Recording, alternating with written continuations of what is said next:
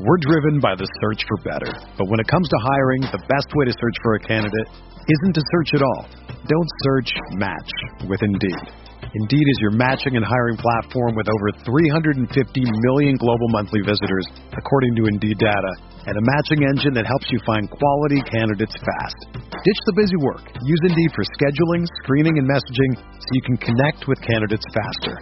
Leveraging over 140 million qualifications and preferences every day, Indeed's matching engine is constantly learning from your preferences, so the more you use Indeed, the better it gets. Join more than 3.5 million businesses worldwide that use Indeed to hire great talent fast. And listeners of this show will get a $75 sponsored job credit to get your jobs more visibility at Indeed.com/BlueWire. Just go to Indeed.com/BlueWire right now and support our show by saying that you heard about Indeed on this podcast. That's Indeed.com/BlueWire. Terms and conditions apply. Need to hire? You need Indeed. Hey Chargers fans, this is the Guilty as Charged podcast where we discuss all things related to the Los Angeles Chargers. We are available on all podcast platforms including Apple, Spotify, and Google. If you like the show, please leave us a rating or review. We do really appreciate the positive feedback. Make sure and follow us on social media, including our Patreon account, where as little as $1 gains you access to cool things like jersey giveaways and film breakdowns. Thanks for tuning in and enjoy the show.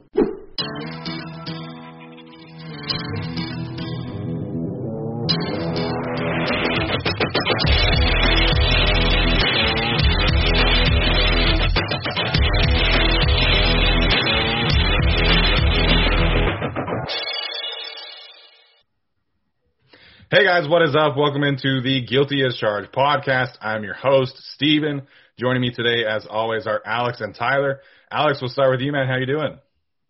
I'm doing pretty good. Austin Ekeler gave us a little signal boost in an interview I never thought would happen, so that was fun. But, good as always. Yeah, I have to laugh, though, because he told us, he's like, I'm not a rah-rah guy. And then he went to SoFi Stadium literally the next day, and it was like, let's go! Like, super rah-rah, I had to laugh at that. It was funny. Tyler, you got to go see SoFi Stadium yesterday, man. So how are you doing today, and what was that experience like? First of all, thanks a lot for the invite to the interview. As far as the stadium goes, that's fine. It was everything it's advertised to be. You know, I'm fortunate to have season tickets at my third stadium with my dad now, and you know, before we were just able to go tour the store and a little bit of the outside, but being able to walk up to the railing and then down to our seats, it's something else. It's really it's like looking at the Colosseum in Rome. You know, it's something out of a painting, and the enormity of it is unfathomable. When I'm sitting at my seat and looking up at the ceiling, it's crazy how big this thing is. So, you know, anyone who's hesitating to buy tickets or season tickets or whatever, get on it, because you're like the best venue in the country watching, you know, the greatest sport in America. So, you know, watching Herbert Mahomes exchange 300-yard games for the next 10, 15 years, it's going to be pretty special. It is. It's going to be a lot of fun for everyone involved.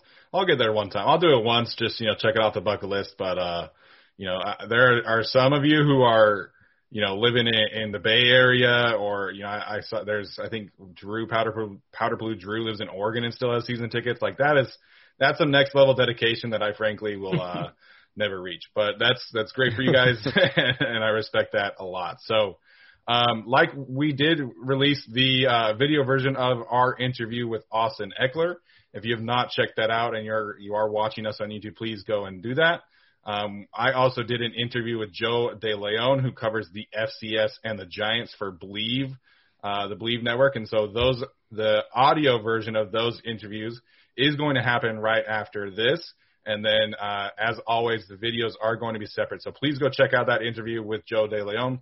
Talked about Spencer Brown. We talked about Robert Rochelle. And we also talked about what kind of is going on with the Giants. Obviously, they pick ahead of the Chargers. So a lot of great information there. All right, guys, so go check those out, and then we will be right back. All right, guys, welcome back to the Guilty as Charged podcast. We are so happy to be joined by Chargers running back Austin Ekeler. Austin, how you doing today, man? I'm doing great. Thanks for having me on, boys. Looking forward to it. Yeah, man, we are super excited to have this on here, and I think you've been a very busy man this offseason. You've got a lot of things going on. One of the things that I can't wait to see for you is kind of your Gridiron Gaming Group. You're going to do a live stream the day of the draft. Why don't you tell people how they can find that and what kind of things you got going on for the Gridiron Gaming Group next week. Yeah, Gridiron Gaming Group is a company that I started basically from seeing the value of streaming online and really connecting with your community. And I saw value when I was doing that just by myself, and I was like, I want to help other people do this as well. And so I started reaching out to other teammates that were streaming, and we started Gridiron Gaming Group. And so now we're up to like 10 athletes, I believe, and not just football players either. Like we have Connor Daly, he's an IndyCar driver. Alicia Gray, she plays in the WNBA. Tony Canley plays for the Dodgers, MLB. And so we're just trying to help basically, at this point, athletes connect with their community, because we have a big platform as athletes, but, you know, there's always separation as far as, oh, you're just an athlete. It was like, well, how do I prove that I'm something else? And so this is a way that we're able to do that through these big social platforms and live streaming. And a way we like to do it even further is doing these bigger events. For instance, I did my first event with Super Bowl. We did like I did with 6 of us at the time. That's how many we had. We just did a big competition where we compete for prizes for our own communities. And it was just a really good social event. So now we're going to do another one off of the NFL draft. And so if you watch the NFL draft at all, especially in the first round, it's all very technical. People watching like old highlights. If you watch on ESPN, like watching college stats, stuff like that. And so we're going to do it a little bit different. We're going to give a different viewing experience as far as more of a laid back social type of experience, still around football. So we're going to have basically all 32 teams represented. Well, some teams actually don't have a first round pick, but all the teams that do, they will be represented by someone from the team or someone that's a really big fan or influencer that's a fan of the team. So you'll be able to see kind of side by side with someone that's on the team or someone in that space and see what's going on in their life and what they think about the pick. And it's just a play on the same thing, but just from a different perspective. And so really looking forward to that. You can find that. It's going to be on Twitch. It's twitch.tv/Austin Ekeler on the 29th. And I believe it starts at 5 p.m. Pacific time, just during the first round. Yeah, that's awesome, man. I think there's been this kind of monopoly on the NFL draft with ESPN, but I love the way that other people are getting in on this action. And this sounds like a very interesting and interactive process that other fans can tune in. And so if you guys want to leave our stream to join Austin's stream, we will not hold that against you guys. Hey, it's just a one-time thing. So you guys stream too on Twitch or what? Like where are you streaming at? Well, we're streaming on YouTube, but yeah. Okay, you guys got. Well, you could open both browsers, and you got the YouTube. There you go. Twitch. There you go. Man. Let's go. Yeah. I wanted to ask you about Brandon Staley, your new coach. I'm sure he's reached out to you and all the other players. What have sort of been your impressions of him so far? I know it's still early in the process and there hasn't been obviously a lot of on-field stuff, but what have been your impressions so far? Yeah, we've actually had a full week of meetings now. So we've been with the coaches because they're starting in our virtual off season for this first month anyway. But yeah, so we've been around the coaches. Coach Staley, he's implementing himself as far as what he's about, his values about football, and then also just about life as well, because that's where we live. Football is a small part of life, so I think it's very important. I'm really appreciative of him, expressing how he feels about us as people more than just football players. And he sets his boundaries. He's like, hey, this is what I like, this is what I do. I'm going to be a straight shooter, and I love that from him. And just because that's how we need it here. We don't beat around the bush. Tell me how it is. Let's build a relationship like that, right? Especially when we have this like business relationship, because then people tend to be swayed a different way, and that's not really what's going on. So I like that he's a straight shooter. He comes in, he implements himself, he talks to people, he calls people out. Like I like that because he's getting that interaction between me and him. And I'm like, okay, like I trust this guy. Like he's tested me. He knows what he's talking about. And so, yeah, I've been just growing a relationship with all the rest of the guys, and the coach has been going well as well. That's great stuff, man. I'm curious to get your thoughts on, how last year the COVID off season really is going to impact things going forward. Obviously, there's been a lot of players union reps for certain teams. I think it's up to like 9 or 8 teams that have kind of said like we're advising our players to opt into like a virtual off season. Do you think the NFL is heading towards, a major change in that regard? And where do you kind of land on like virtual off season, virtual mini camp versus being in person in the facility? I kind of have two perspectives on it, honestly, because COVID is still a real, thing that's going on in the world, right? So that's kind of what brought attention to, hey, like, we can't go into the facility. Last year, right? We had all virtual off season, and then this year it's even more spreading even more often and more frequent than it was last year during this time. And so that's kind of why we're saying, look, like the problems that persisted in the past are still here. So we just want to protect ourselves and let everyone stay away from each other. But then you go through the season last year, it kind of opened my eyes to just a new way of thinking about my training. Just coming in, it's like when we have OTAs and, mini camp, I've been trained in just like, especially through college, like, I need to, build up and be peaking around OTAs, mini camp, so I can, perform and show like, this is why I deserve to be here. But it's like, after going through a few seasons, like, that's why I see people get burnt out really quick, because they start peaking in the summer and the spring, and then they have to sustain that all the way until season starts, right? But hey, what if I peak in spring train or in fall camp, right when the season's beginning, and then my body feels way better going in. It can last a little bit longer, right? And so that's where I see it in the training, where it's benefiting the system training as well. And I think that we just have had this old school way where, like, in college, it starts from college. Like, college has their spring training, right? It was like, do they need that? Probably not. But it's like, well, they have guys just sitting around on campus doing nothing, so they want to make sure they're in there grinding. And in college, they work you into the ground because they have way more control on you. It's like, that's not how it has to be. Like, for your body, it's probably not the best way. And so, COVID is the main reason, as far as why we just want to stay away from each other right now, just because getting 90 guys in one area is just like never a good time during COVID, right? That's why you see all these, bans as far as how many people you could have working out and stuff like that. And just the practicality of it too. Like, we can only have 10 people working out at the same time. So if we have everyone there, like, it's just, like, what are we doing? Like, you got to go through this time. Like, the organization is just not practical. And then there's not enough meeting space in the building, so we have to stay in our cars. And so it's like, what are we doing here? Like, what are we doing? For like a 45-minute, like, run around on the field, we're doing all this stuff. And so there's a lot of reasons that play into it why we just want to stay virtual. But I'll leave it at that.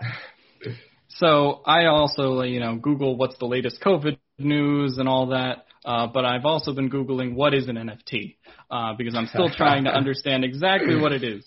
But you do have an NFT collection, and I know you want to talk about it, so give us a little bit of details on that. So I don't have necessarily a collection, but I have a limited edition that's going to be dropping soon. I'm going to have 30 NFTs dropping soon. There are 3 of them. There's 3 different types, but there's 10 of each.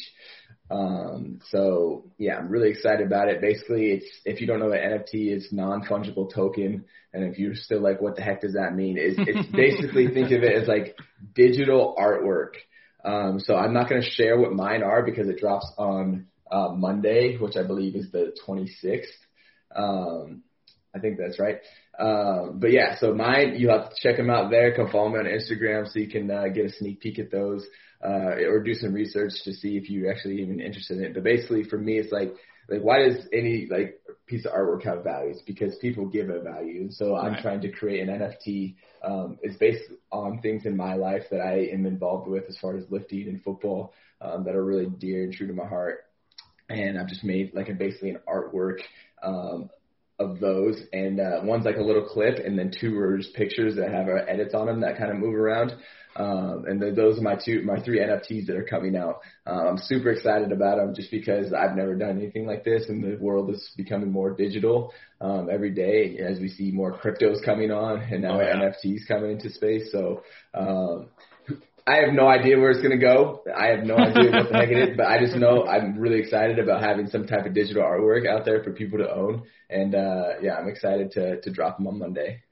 That's super interesting, man. You mentioned, the cryptocurrency. Everybody kind of made fun of Russell Okung for getting paid in Bitcoin, but he kind of looks like a smart man right now. With this man, so Russell Okung was on my team, right? Before he left, and then started getting paid in Bitcoin. But he used to have conventions. He would go up to LA and be like, "Hey man, come to my convention. I'm educating people on Bitcoin." I'm like, what the heck's this guy talking about? And this was before he was even getting paid. He's already had a bunch of money in Bitcoin, and this man's been playing a long time, so he's got a substantial amount of money in Bitcoin. And I'm just like, man, you're crazy, man. Like, I saw it go to 20,000. Now it's at 3,000. You're crazy. And sure enough, man, because now this thing's at 60K. And I'm just like, dang, I should have gone to those conventions. That's awesome. I love that so much. Obviously, that's a great thing. You mentioned working out. That's obviously something that you've been passionate about. I know a few months ago, you kind of put out a challenge to some other NFL players or other people about, challenging you in the weight room and to see if you really are the strongest pound for pound player in the league. Have you gotten any requests there? Has anybody stepped up to the plate? The only one who stepped up to the plate is my little brother. My little brother actually challenged me. Okay. And so no one has challenged me, man. I was like, did this not get enough exposure or what? It was the 405 squat challenge. You just do 405 10 times. That's the challenge. And if you can you do as many as you can. I did 13. And if you can beat me, then bang, you beat me in my challenge. But literally, I was tagged in zero other posts. So, hey, I guess as of now, I'm still keeping my crown. So I don't know if our kind of viewers are going to be the ones who are going to challenge you in the 405 squat hey, that's challenge. the thing. But look, if they know someone that's like, bodybuilder status, like, shoot, tag them. Like, I want to see somebody, somebody start it up. But yeah, my little brother actually, he challenged me to a pull-up contest. And so it's with a 45-pound plate. I'm just going to use a weight and as many pull-ups as you can. And so I'm going to be posting that today on Instagram. We'll do like a side-by-side so people can see who won. But yeah, my little brother now, he plays at Wyoming. We'll start some workout challenges. I wanted to talk to you about Justin Herbert and sort of how that experience went last year. Obviously, wins Offensive Rookie of the Year. What was a moment, whether it was training camp, in a game, after the season, where you sort of knew this guy is a little bit different than your average rookie quarterback? I think it was, probably pretty close to like second or third game in when he was just making plays with his arm, running, just doing things that, were just causing like excitement in our offense as far as throwing the ball downfield, running people over on the sideline. Like this man, like in training camp, it's hard to really tell because there's no one that's going to tackle you. Like no one's coming at, like people are coming at you, but everyone's like kind of lays off, right? Protect our own players. So you're not really sure. Like I can see like his arm talent, and he's struggling through just all the rookie things as far as the knowledge of the game, the speed of the game, the adjustments, the offense, the pressure, and so he's going through that like every rookie does. And finally gets thrown into a game and gets into a situation where okay, now it is live, and now I think it almost helps him to calm down. Like he's like, okay, I'm just playing football. This is still just football, even though it's at the highest level. Yeah, and then you just continue and get better, and the mental game just became easier for him. I saw that because I blew out my hamstring, right? So I missed like 8 weeks. And then when I came back, like it seemed like it was a different person as far as his mental game, as far as now he's understanding the offense, understands the checks, understands the protection for blitzes and things like that, and understands coverages. And so he's a really smart guy, really loves the game of football, really loves hanging out with the guys. And so I love his personality. And as long as we keep him healthy, man, we keep him standing up, he's going to have another great year this year. I'm glad you mentioned his personality because, I don't know if you guys were aware of like draft narratives that were happening and if they're like, I don't know how much you guys pay attention to that, but people were like questioning his ability to lead a locker room and if he was like a robot. And then I personally, I never bought into, I went to the University of Utah. And so obviously Oregon and Utah played each other in the Pac-12 championship game.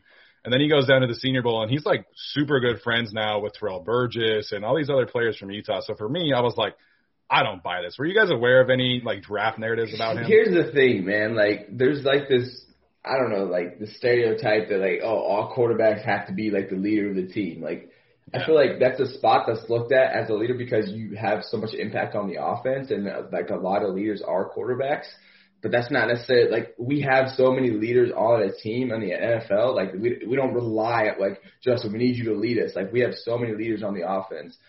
As far as just people that are just going to motivate you. And like, what does a leader do? Like, it doesn't mean he's not like just talking about routes with his receivers, but a leader is someone that's going to motivate you and give you a more of a reason to want to do better for the team, for yourself. Like, that's what a leader does, right? And so, like, I don't need that specifically from my quarterback. I don't need it. It could be from anyone. Yeah. It could be from the long snapper, right, who has one job. Like, it doesn't matter. It's just that type of personality. It's that type of person.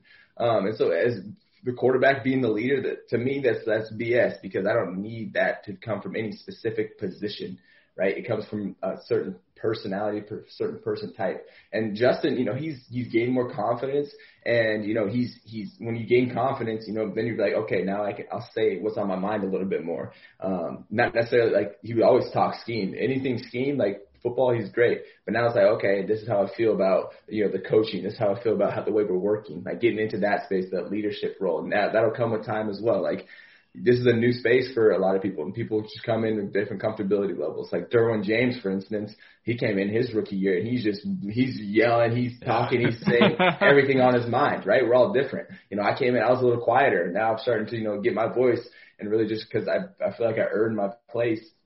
And now I feel like, I've gone through a lot of stuff as far as coming from, undrafted. And so now I feel like I can help educate other people. And so, like, I'm not a big rah-rah guy. I'm definitely going to have energy. I'm going to tell you how I feel that you're doing, and I want you to tell you how I feel that, or how you feel that I'm doing, right? Awesome. But it's like, it's not all about the positions, right? It's just about the people. I want to ask you one more question. You mentioned leadership.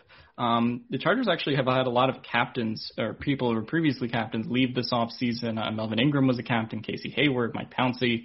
How do you think that leadership void kind of gets filled? And are you a guy who sees yourself and goes, I want to be a captain? I think it gets filled naturally. It gets filled naturally. And the thing is that might be a good or a bad thing, right? You can't, like, every year you just can't expect to have good leaders. There's good leaders, there's bad leaders, right? What I mean by that is, like, there's leaders that just are good at football, but that don't necessarily help other people, give them another motivation to want to play. Like, they're just, like, good at football, so people respect them. I wouldn't say that's a great leader. I wouldn't say you're not a good leader. It's just like, that's not leadership quality. Being good at what you do is not leadership. It's good, like, lead by example. Sure, maybe for doing good habits, stuff like that. But as far as, like, talking to me, like, physically, like, getting in my head and helping me, it's different. But, it depends on the team coming in, and depends on, I feel like, the head coach, because what the head coach is preaching, what they're about, I feel like that's going to resonate through the team. And, we're going to echo what the head coach is trying to get, established in this team. And here's the thing. It's like, I don't consider myself like a captain. I don't know. That's not for me to decide. Right. I'm not really worried about it, right? Like, for some people, it might mean a lot to them. To me, I'm could care less. I'm a captain now. I'm still going to speak how I feel, and I'm going to, be the person that I am. And, good leaders, hopefully we have them. I really hope with our new guys that we brought in that there's some good leaders in there. And I've seen that from a couple, O'Day, one of our O-linemen, and specifically. And so we'll see. It's a roll of the dice, right? Like, we don't know. It's a new chemistry that we're going to have to build together. Yeah, I love that answer, man. And so we'll kind of get you out of here on this one. Obviously, last year you had your own issues with some injuries. Justin Jackson had some issues with his own injuries. Joshua Kelly kind of went through the rookie struggle. What do you think the kind of mindset for this running back room is for 2021, and what can we kind of expect to see out of the three of you, maybe a fourth one through the draft? Yeah, man. For me, as far as what I'm trying to implement, like, I came in, I actually told the running back group, I was like, you guys, regardless of what happens with you guys, I'm going to come in, I'm going to prove why Austin Ekeler should be on this team. And that's what I'm doing as a minimum. And then also, I need you guys. Like, I need all of you guys. I'm going to be pushing. I told you, I'm going to bring you guys with me. I'm going to be pushing you to the max, because I already got paid. Like, I'm here for, a couple more years. Or if they cut me, they still owe me money, right? So for me, it's not about money anymore. I'm like, let's go. Like, I need you guys to help, us win games. And if for me to do that, like, I need you to play well, right? So I'm trying to give these guys knowledge. I'm trying to give them energy. I'm trying to give them more of a reason to want to play, not just for themselves, but for their social life, for the opportunities that the NFL provides if you continue to stay in it, and just for, your family in the future. Like, there's just so many new opportunities that can come if you're playing well in the NFL, just because the platform is so big. And so I'm trying to just really motivate and really just educate all the guys and how big and how rare this opportunity is in the NFL platform, because it's bigger than football. It's way more than football. The skills that you learn while you're in the NFL, the connections that you make will go beyond the league, beyond your playing time. Like, you're going to be living hopefully a lot longer than you're playing. And so it's like, well, you're here, you might as well make the most out of it. And what does that mean? Well, that means you play as hard as you can, and you put in the work to try to make as much money and get as much out of the NFL. Sorry, I'm getting tired here. I got so much coming in my head. No, when I was a rookie, someone told me like get more out of the NFL than it gets out of you, and that sits with me. I'm like yes, because the NFL is gonna beat your body down, right? And the thing is, it's going to be mentally and physically. And so, okay, how can I get back? And so that's why during this off season, that's why I've been going crazy with the podcast, with all the content, with all the connections, with the NTFs, with like, I have a lamp company, like we make lamps and stuff. Like I got a bunch of different stuff. My foundation, Gridiron Gamer Group, like I am trying to just connect in all the things that I'm passionate about. Right. And so I've been able to do that because I've been playing well. That's where it starts. Yeah. So that's why I'm trying to bring those guys with me. And I'll leave it at that. Awesome, man. I love that. We can't thank you enough for being able to join us. This has been an awesome experience for us being able to chat with you. And we can't wait to see, what this season holds for you specifically and obviously for the Chargers. And, more than anything else, we just hope you stay healthy, hope you're able to stay on the field and reach all the goals that you're able to have. So, Austin, thank you so much for joining us. And we really appreciate it, man. Absolutely. Thanks for having me on, boys. You guys have a good one. We're driven by the search for better. But when it comes to hiring, the best way to search for a candidate isn't to search at all. Don't search, match with Indeed. Indeed is your matching and hiring platform with over 350 million global monthly visitors, according to Indeed data, and a matching engine that helps you find quality candidates fast. Ditch the busy work. Use Indeed for scheduling, screening, and messaging so you can connect with candidates faster. Leveraging over 140 million qualifications and preferences every day, Indeed's matching engine is constantly learning from your preferences, so the more you use Indeed, the better it gets. Join more than 3.5 million businesses worldwide that use Indeed to hire great talent fast. And listeners of this show will get a $75 sponsored job credit to get your jobs more visibility at Indeed.com/BlueWire. Just go to Indeed.com/BlueWire right now and support our show by saying that you heard about Indeed on this podcast. That's Indeed.com/BlueWire. Terms and conditions apply. Need to hire? You need Indeed.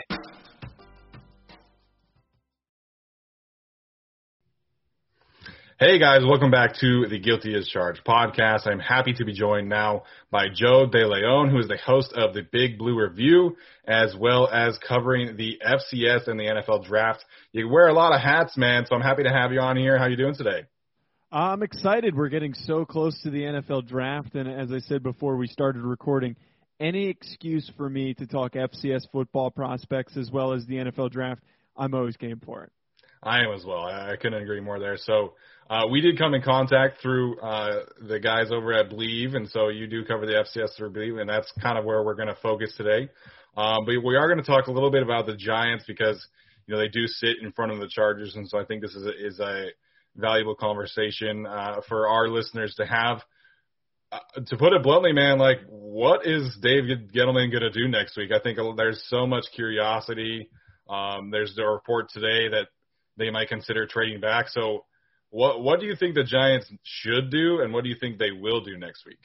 See, those are two very, very different things, because what I think that they should do is vastly different than whatever the heck Dave Gettleman is going to end up doing. He seems to find ways to creatively confuse the fan base and people that follow the team by picking players that are completely unexpected.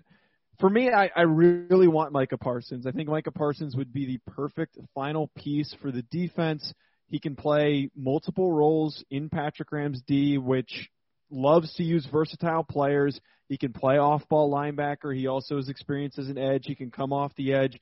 Fantastic athlete. They just need one more linebacker, and I think that defense can go from being really good last year to being very elite with some of the additions that they had in free agency. In terms of what they're probably going to do, knowing Dave Gettleman and his affinity for drafting random players that simply fit the need that he wants to tackle, I could see him going like Azeez Ojulari from Georgia at 11, which would be pretty crazy if Micah Parsons is gone, maybe Gregory Rousseau. But I think the more realistic thing that's going to happen, he probably has fallen in love with one of these interior offensive linemen. We know Dave Gettleman is obsessed with hog mollies, as he puts it, the big, meaty guys that play in the interior. There's a reason why he drafted Dexter Lawrence a couple years ago. So Rashawn Slater or Elijah Vera Tucker, I think make a ton of sense to bump inside and play guard, which ultimately does make things complicated for the Chargers because they are in desperate need of some offensive linemen. And I keep hearing Rashawn Slater, Elijah Vera Tucker, Christian Darrisaw, Tevin Jenkins. Those are a lot of names that you keep hearing for the Chargers. So if the Giants end up taking Vera Tucker or Slater, that pulls one talented player off the board. Yeah, I've kind of approached this draft all along just kind of assuming that Rashawn Slater's not going to be there. I think obviously that would be a home run scenario for the Chargers, right? But, and I've gotten a lot of pushback from Chargers fans saying like, well, the Giants have Andrew Thomas. They don't need a left tackle. They drafted Matt Pert. They have Nate Solder. And it's like, well, Rashawn Slater is absolutely a tackle prospect in my mind. But he's been training with Duke Manyweather at all 5 positions for a year. He played guard his first year at Northwestern. So, the Giants could take him, start him at one of the guard spots, and then, if Matt Pert doesn't work out or Nate Solder doesn't work out, then you can kick him out to right tackle. So, I mean, for the same reasons that Rashawn Slater would be a great pick for the Chargers, he would be a great pick for the Giants as well, in my opinion. Yeah, and that's why I'm a fan of Rashawn Slater because the Giants' offensive line right now is a little bit unproven. We don't really know for a fact if this is going to be the group, if it is going to be Andrew Thomas, Matt Pert, and then the interior spots are even more of a question mark. You did have a surprising performance from Nick Gates at center, but Shane Lemieux, Will Hernandez, I'll start one of them, but not both. They need to address that, and Slater has the ability to bounce around, play multiple spots. I think that he would start and play at a high level immediately at guard. And if they can't get him, Vera Tucker also, again, provides a similar capability to play multiple positions. Yeah, I love Elijah Vera Tucker, man. I think he would be – I wish he would just had just like an inch longer of arms, man, because I think, I think he would be a fantastic pick for the Chargers, but I know that they would view him as a guard. So, obviously, the Giants made a lot of moves in the offseason and free agency with Adoree Jackson, Kenny Golladay. Do you think that Kenny Golladay, with the addition of Kenny Golladay, that they have done enough to maybe warrant passing on a Devontae Smith or a Jalen Waddle if they are there at 11?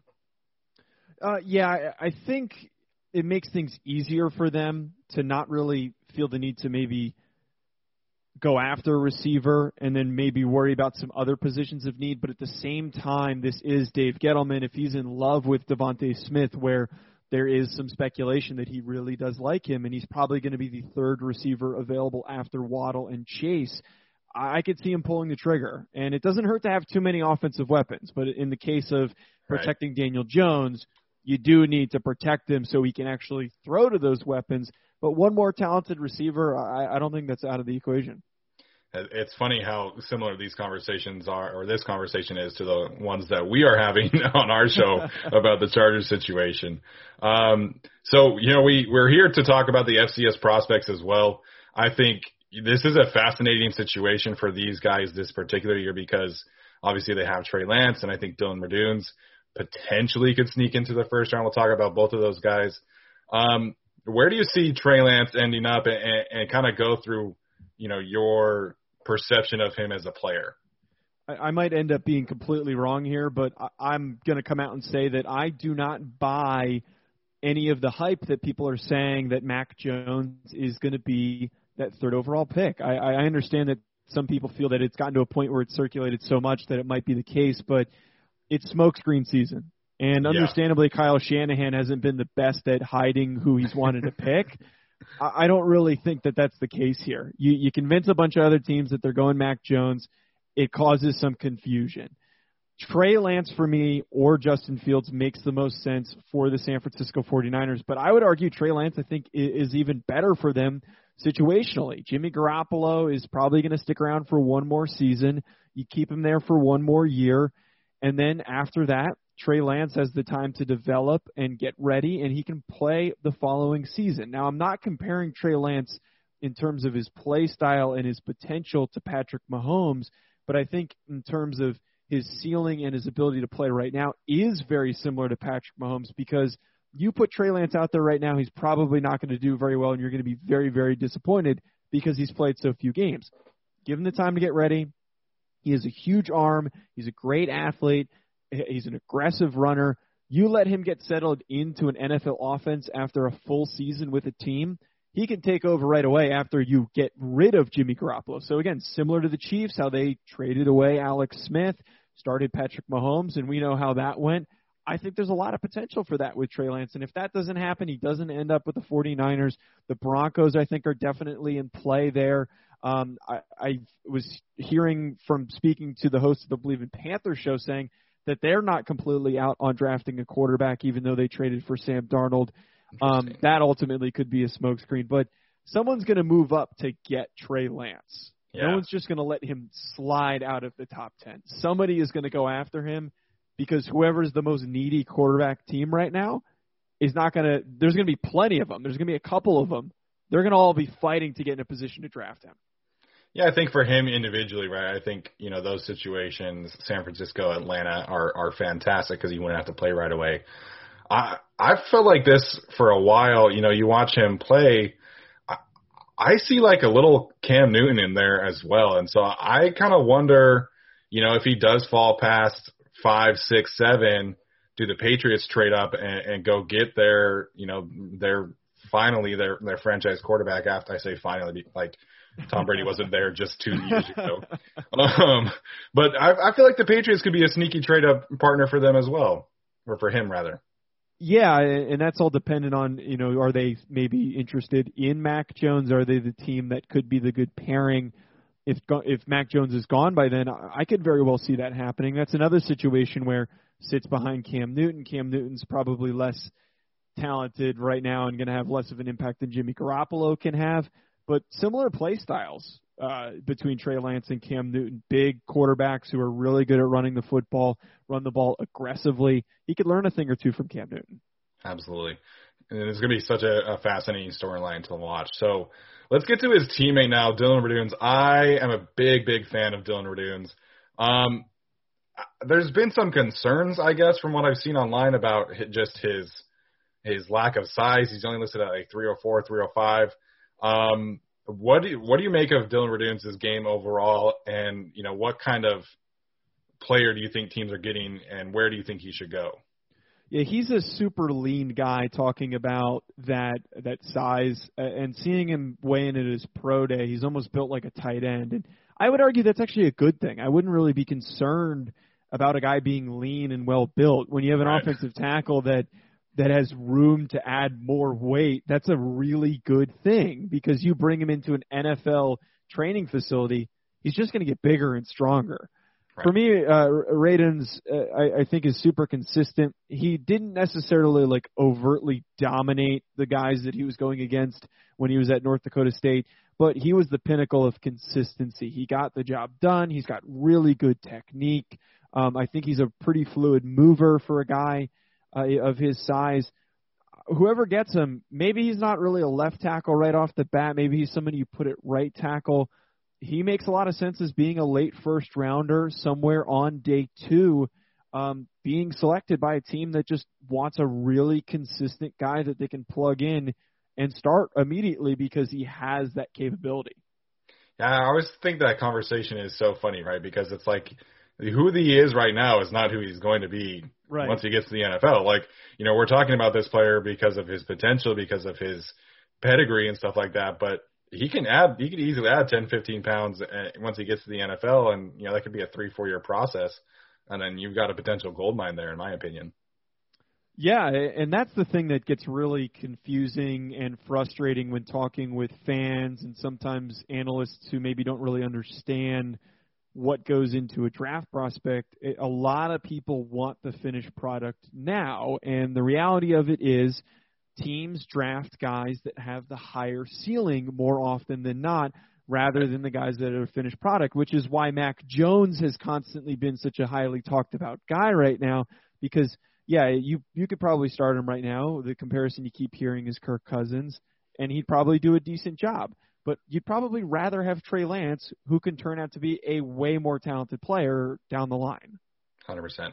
Someone was asking me the other day, like, what would you like to see as a Chargers fan? What would you like to see the Broncos do? And I'm like, well, I would love to see them take Mac Jones if they're going for a quarterback because I think Trey Lance and Justin Fields have, exponentially higher ceilings, and that's just kind of, what we would want to avoid as Chargers fans.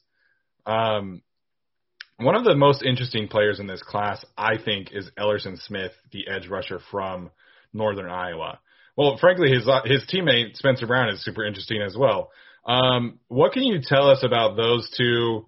Obviously their season was canceled this year. So where do you think those two can end up? And how do you think they were able to kind of develop with the lack of a 2020 season?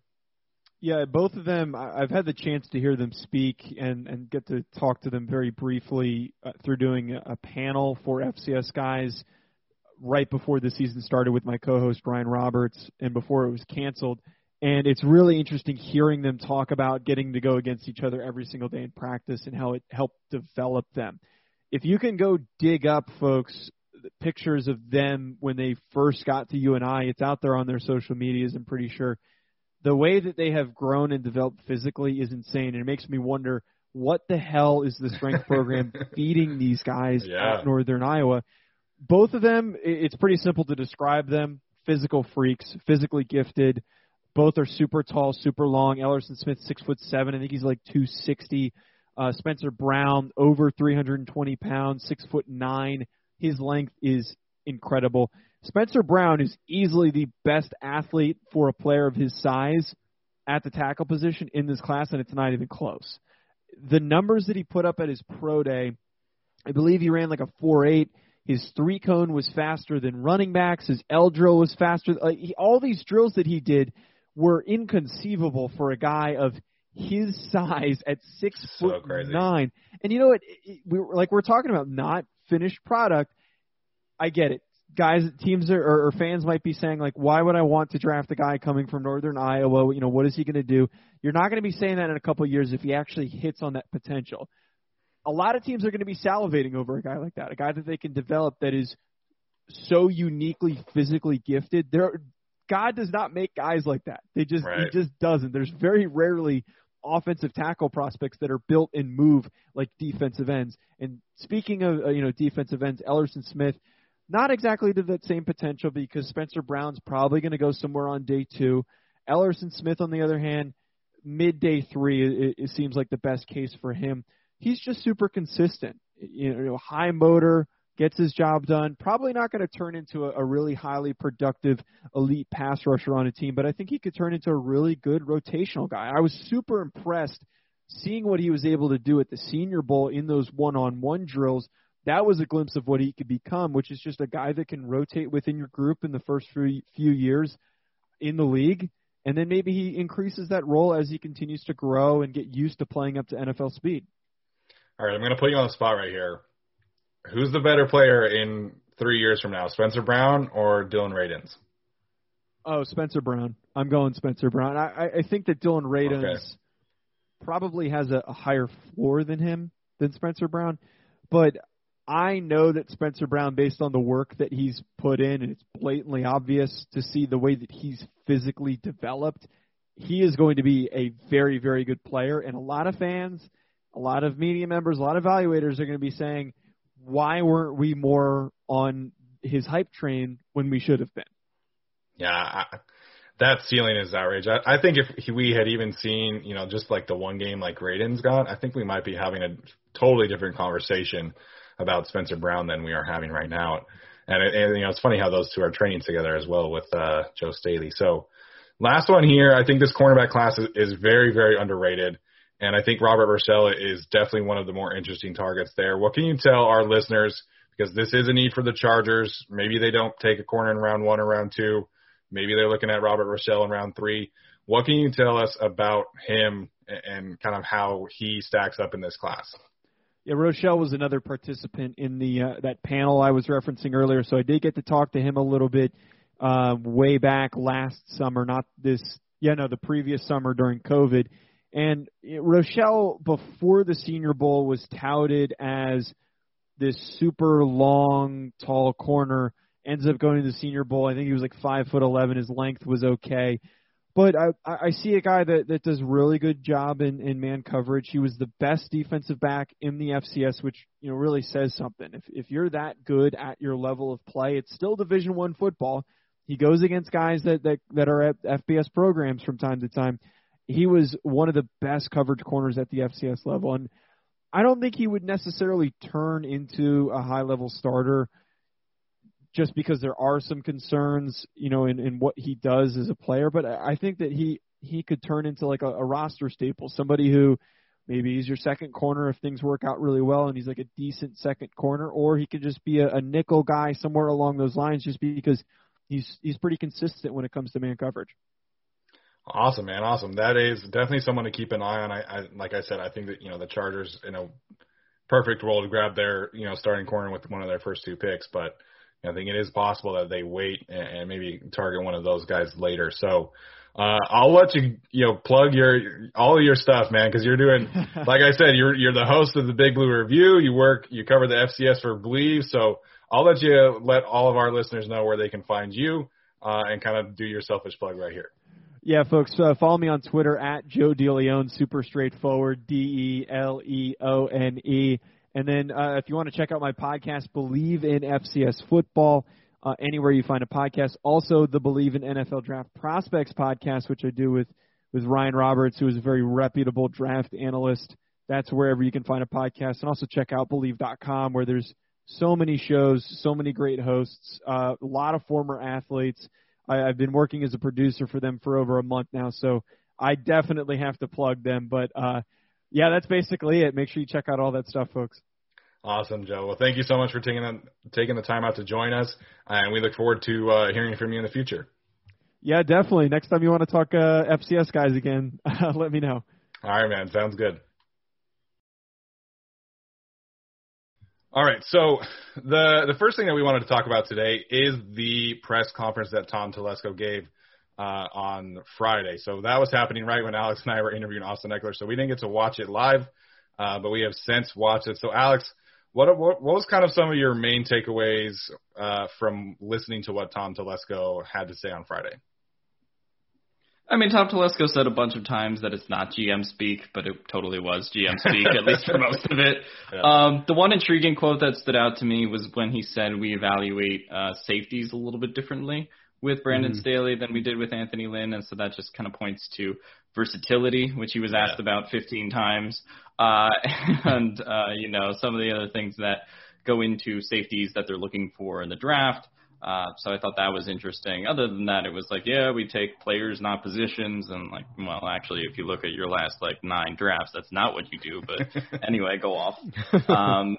It was an interesting press conference, but not really. It wasn't an interesting press conference at all. It was just Tom Telesco going through the motions, and I can't blame him because, no offense to any of the reporters, but some of the questions he got were like, how do you value these guys on your big board? And he's not going to tell you how he ranks Penei Sewell or Rashawn Slater because then he's giving the league that information. So, I don't know, ask better questions, please.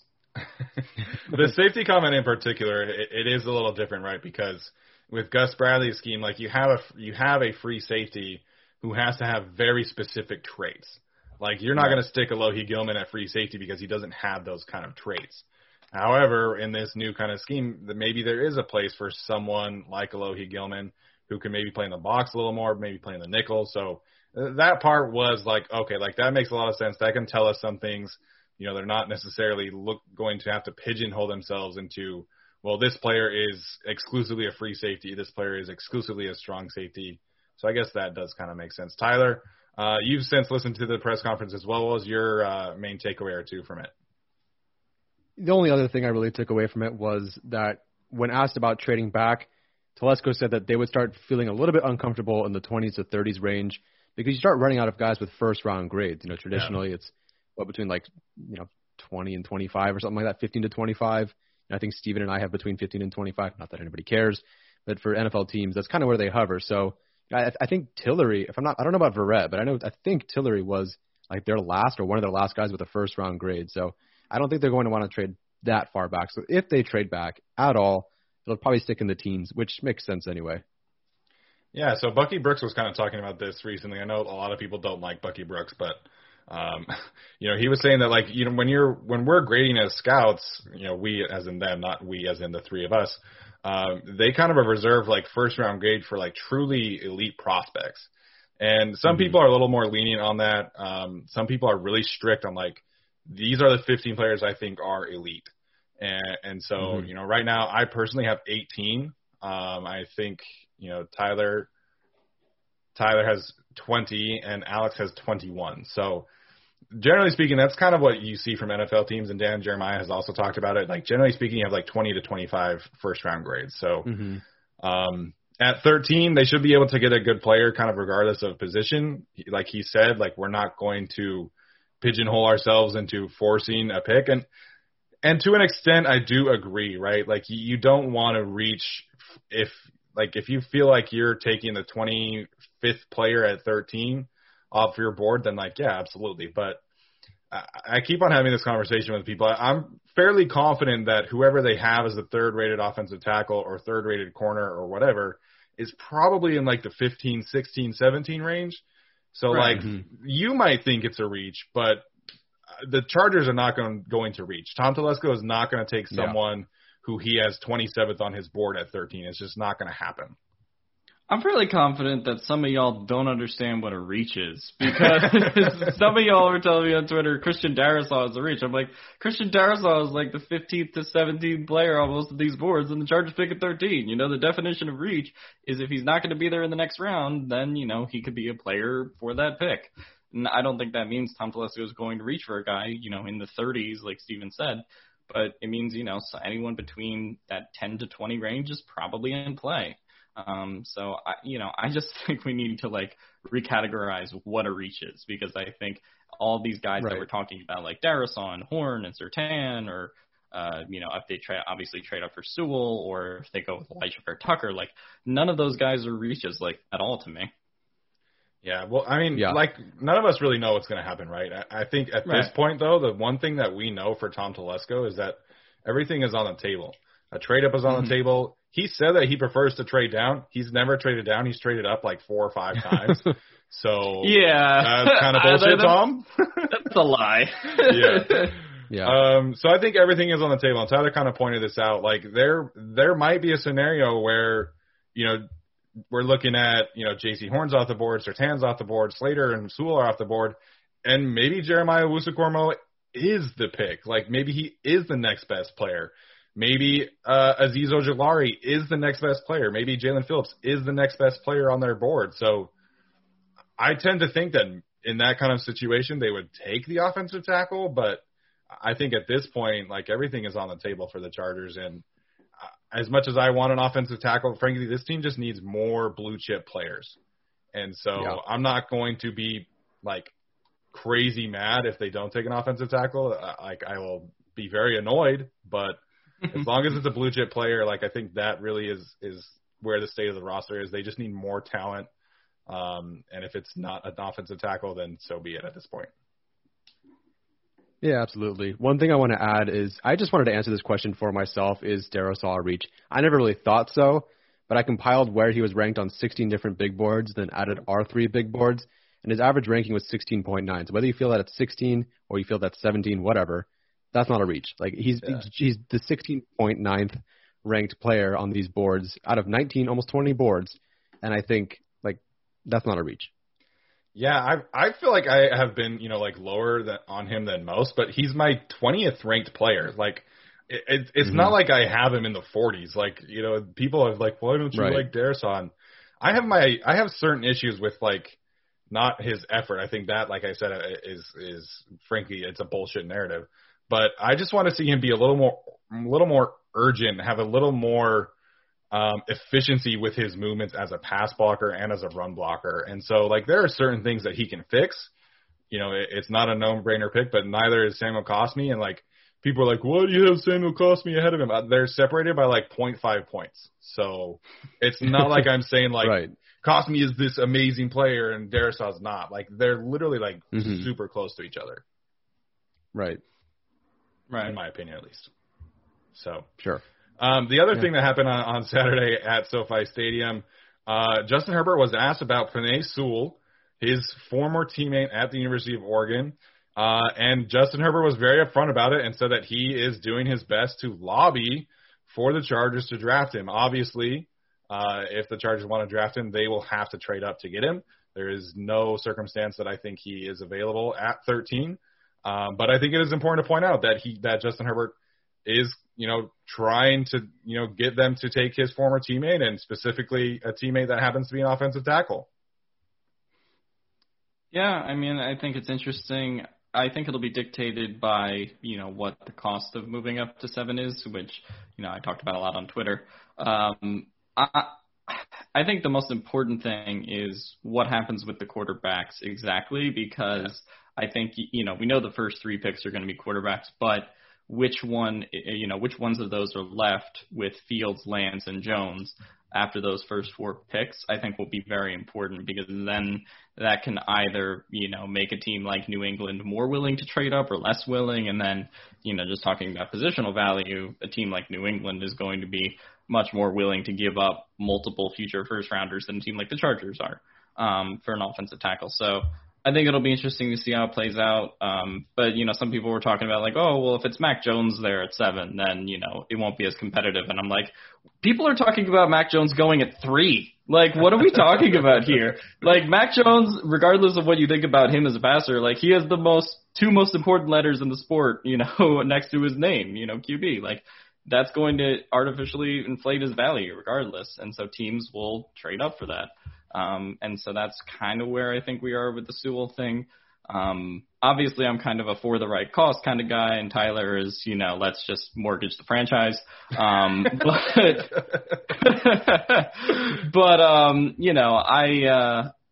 think that it's a possibility at 7, depending on what plays out with the quarterbacks. But for me, I think the Sewell thing still has to be about the right cost. Yeah, one thing about being Chinese is what you do when you try to offer somebody something, you send them in the low offer, and if it doesn't work out, it's okay. You're just like, you know what, no problem. I'm not going to fight for it. So, 1 future first-round pick I think is a nice offer. Goes any higher, I'm out. I'm not mortgaging no futures here. I just don't want to give up, like, a lot, but I want to give up enough to go get him. This whole Sewell-Herbert thing is a really cute story for when the Chargers.com gets to write about it. If they pick him, like, oh, yeah, this is how it came about. I just don't think it's going to happen. Like, I think Sewell is a much better prospect than Lynn and company were a coaching staff, but Herbert wanted to keep that coaching staff, and they're all gone. So I'm sure he's lobbying. Yeah, like, which tackle do you like? The guy I played with. I'm lobbying for him, and I hope he does well. But, like, if Herbert has this much sway, I'd be very shocked. So if they trade up, great. I just don't think it was like because Herbert was like, yeah, go get me that guy. I won Rookie of the Year. Woohoo. Yeah, I guess in like a vacuum, you can maybe like see where they could, Arjun kind of put this out on Twitter where they give up this year's second and next year's second. And then obviously you swap picks this year. I guess like there's a world where that is kind of possible. And if that's what it takes, then, I'm not 100% for it, but I would understand it. I just think that, like Alex is saying, I think it's going to be a lot more expensive than people think. And if it takes next year's first and this year's second or next year's second or something like that, I'm kind of out. If you can get it for next year's first and like a 5th, then like, sure, I can understand that. But if you're asking me to give up, essentially 3 top 50 picks across the next 2 drafts, like I'm kind of not about that. Yeah, people have asked me, but like, what if we could get Penei Sewell for this year's first, 5th, and a Klondike bar? It's like, okay, if you can do that, then do it. Flavor. Like, I'm all for it. Yeah. I haven't eaten a Klondike bar in a fucking long time. But it's that's just where I think it is. If you can get them for the right value, and like Arjun said, if you can trade 2 seconds, like sure, I would do it. But I just think it's not the wise thing to be kind of gambling those first round picks. And like Steven said, I do think it's going to be more expensive because I smell Bill Belichick's shitty draft dog from here. All right. I just feel like he's going to go up to 7 and do something. Washington needs a quarterback. Chicago needs a quarterback. And ultimately, I don't think that Justin Herbert is going to be a big, sticking point in this, and that he wants Penei Sewell. That's as dumb as like Burrow wants Chase stuff, and he's trying to push the Bengals to do it. The Bengals are either going to take Chase or they're not. Like, I don't think it's going to be based on the QB who's been there for 1 year making a decision. Maybe like Brady in New England had that power, but not these guys. Yeah, not a rookie, and especially not Burrow. Like Burrow played 11 games or whatever. So it's going to be an interesting thing to happen, or interesting to keep an eye on rather. There are some people who are like, I expect them to do it. I like it wouldn't shock me, but I'm not there. Like I think Tom Telesco is not going to go to this table ready to trade next year's first round. Like that's just not who he is. Like he has traded up, but he's never traded like a future first. Like that's the biggest difference, right? When he traded up for Melvin Gordon, it was like he traded up 2 spots and then he also threw in like a 4th round pick or something like that. Like, so he's not going to trade a future first ever. Like he holds on to that future first round pick like it's, his baby blanket from when he was a child. Well, I do think it was interesting. He actually had a quote in his press conference that was something along the lines of, when a GM calls you, that's when you lose the leverage in the trade, right? Versus when you call someone else, then you have the power or something like that. So yeah. I think he would sort of have to be the aggressor in the Lions trade for that to happen. I think if the Lions call him and are like, hey, New England wants to offer blah, blah, blah, blah. Like, I don't think he's going to be the one to match that. But if it's a little bit lower than Detroit expects, then I think he could jump in for sure. Yeah. And Detroit, like, frankly, like, they need blue chip players more than anyone. Yeah. Like, their roster outside of Jeff Okudah, and I don't even know their roster that well anymore because everybody's gone, but they don't have, like, hardly any blue chip players. So if they stuck at 7, I would not be surprised. But that is the spot to get to if you want to trade up to get to Penei Sewell, because the Panthers are 100% not passing on Penei Sewell if he's on the board. All right, so we're going to get to our mock draft now. This is our 3.0. We are going to try to be at least a little somewhat predictive. I think last year the only pick we got right was Justin Herbert, but then Tom Telesco had to trade his second and his 3rd round pick too. So we're going to try and put on our Telesco hats for a day, and we'll see how this goes. So I'm going to have the first pick. We have preloaded the draft, so we don't have to.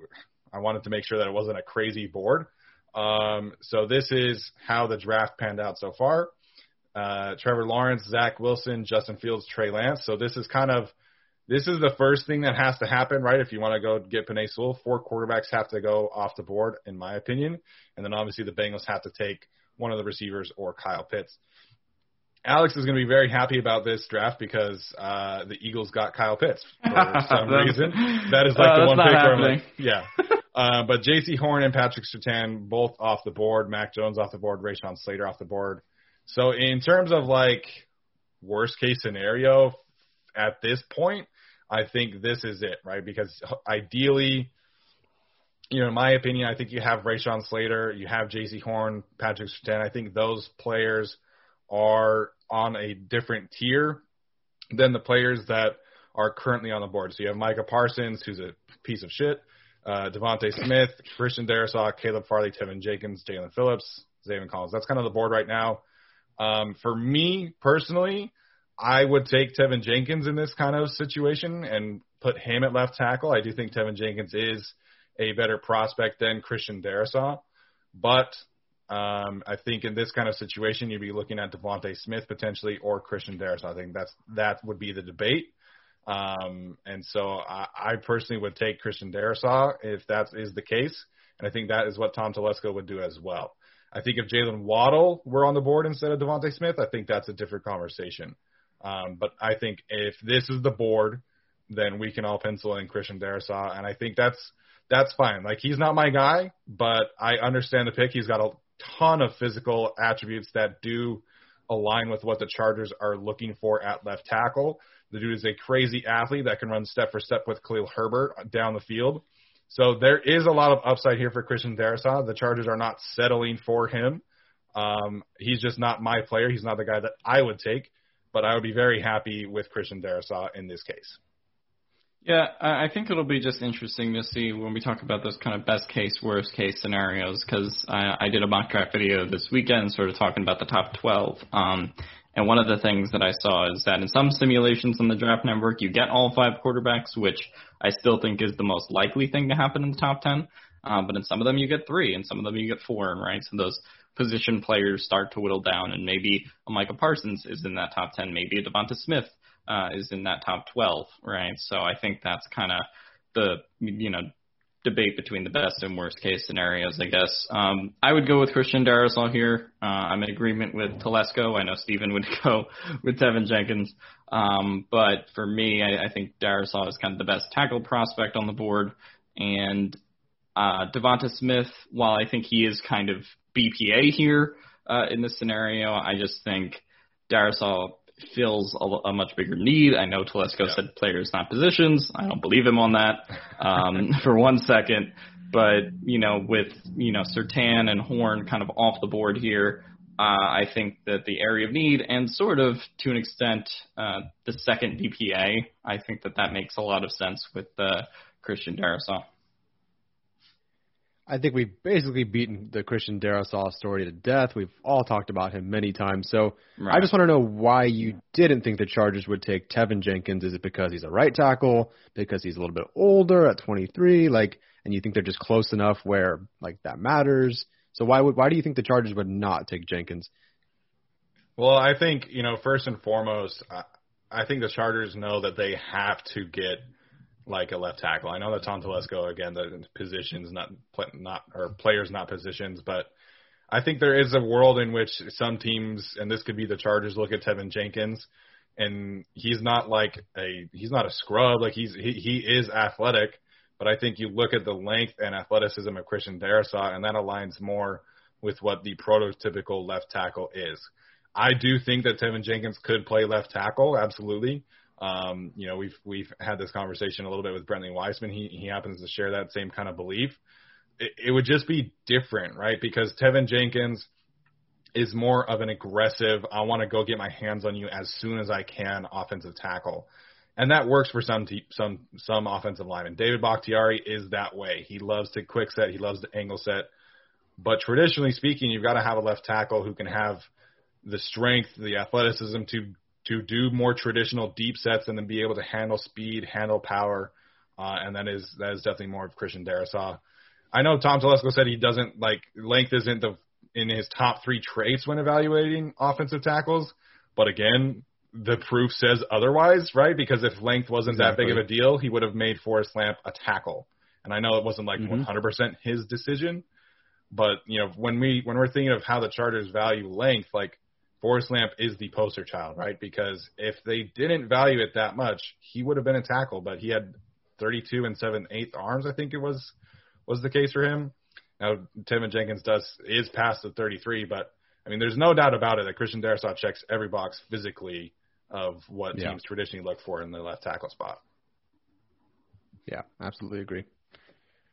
So we'll go to Darrisaw, and then next up is Tyler at 47. So there's Tevin Jenkins at 14 and Smith right off the bat. So I kind of wonder too, though. Kind of hints to the. Go ahead, Tyler. Go for it. Oh, I was just saying that kind of hints to the Vikings taking Tevin Jenkins. If the Chargers traded back to 16 or 17, they're taking Darrisaw or Jenkins or whatever. So you got to take your guy at 13. 100%. I do also kind of wonder if Caleb Farley is in play, right? Because we know that Tom Telesco isn't.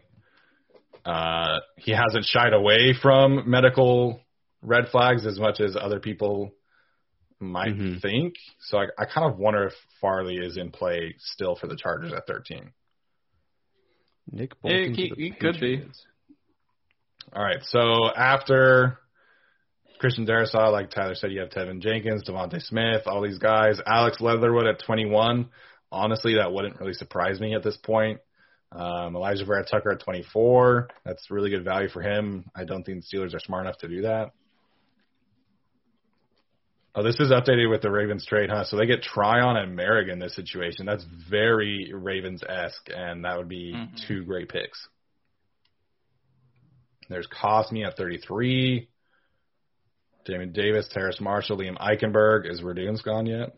I think Radunes is still on the board. If the Eagles got Kyle Pitts and Terrace Marshall, I would throw a parade. So Dylan Radunes is on the board still here. So for those who think that the Chargers don't have to take an offensive tackle at 13, he's kind of like the best case scenario at 47 if that is the case. He's fallen a little bit on the Draft Network because he was, I want to say, like 41-ish before, so now he's 54. So I just thought that was interesting. All right, Tyler, so let me know what positions you want to see, how far you want me to go down. Just scroll down slowly, and I'll look at the guys. Javonte Williams is fun, but no. Turner. You've definitely set me up for some sort of defensive player, and I feel like it's a little easy at this point. I'm not going to talk about Rousseau since I just don't think he'll actually be there. So, like, if he were there, I suppose that they would take him. I just don't think he's falling to 47, so I'm just not really going to. Okay. I am actually it's probably going to put a lot of strain on Alex and the rest of us in this draft. I'm not taking Javonte Williams, but I am going to take the way TDN's board is, at least. I do think it doesn't quite he's not ranked 47th or anywhere slightly near there. But I do kind of get what you were talking about, Stephen, where you could find corners a little bit later and that a safety is somewhat more of a priority at this point. While it is the boring pick because we pick this guy a lot and most people have him picked at this spot a lot, I'm actually going to go Richie Grant, and that's over Asante Samuel Jr. I'm going to trust that my co-hosts can find me a corner later on, or that we can coach up Brandon Faison to be really good or something. Oh, man. But so I'm actually going to go – otherwise I would go like Landon Dickerson just because I think that would be really fun. Like if you're just so going much fun. I kind of just want to go all offensive line, but I think once you nail your left tackle, you just get your best defensive player available. And Richie Grant is my 23rd ranked player. So even though he's here at 71, and granted I haven't graded all the players on TDN's boards, maybe he would be lower, but he's my 23rd ranked player. And yeah, he's 71 here, whatever. I'm going to go with him because I do think he is basically the best defensive player available, and I think I have him over Asante Samuel Jr. anyway. So at this point, I want a defensive player. I'm going Richie Grant. Alex, you're up next, man. So what are your thoughts here about Richie Grant at 47? I would not take him over Asante Samuel Jr. I think I have Richie Grant in like the 40s or so. I like him, but to me, I just kind of value having that cornerback more. And if you want to scroll up, Stephen, I just want to see who else was kind of available. Yeah, I mean, you can make the argument for potentially double-dipping a tackle. Gregory Rousseau, I know Peyton Turner, edge. I don't know. For me, I do appreciate Richie Grant, but he's probably like the third or fourth guy I would have picked here. But that's just kind of me.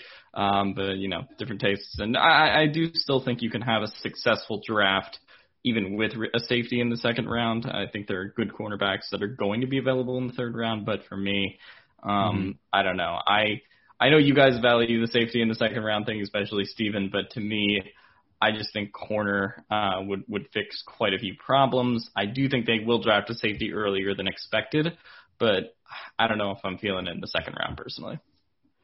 Well, it's not just like specifically the position. It's more so the depth of the position, right? Because I think that I think there are a lot more corners in this class than there are safeties that I would be okay with. And it's, Richie Grant is technically not like a starter in the base formation, right? But if they draft Richie Grant here, he's going to play 70% of the snaps. And so he pretty much is a starter. He'll play on special teams as well. I'm a big fan of this pick. I will say it would not surprise me if they do take an edge rusher at this spot. There's Peyton Turner, Ronnie Perkins. I know Rousseau's on the board. And Joseph Osai. I think if this is the way the board pans out, I think they could absolutely take a edge rusher here. But I love Richie Grant, so I'm not going to be mad about that pick.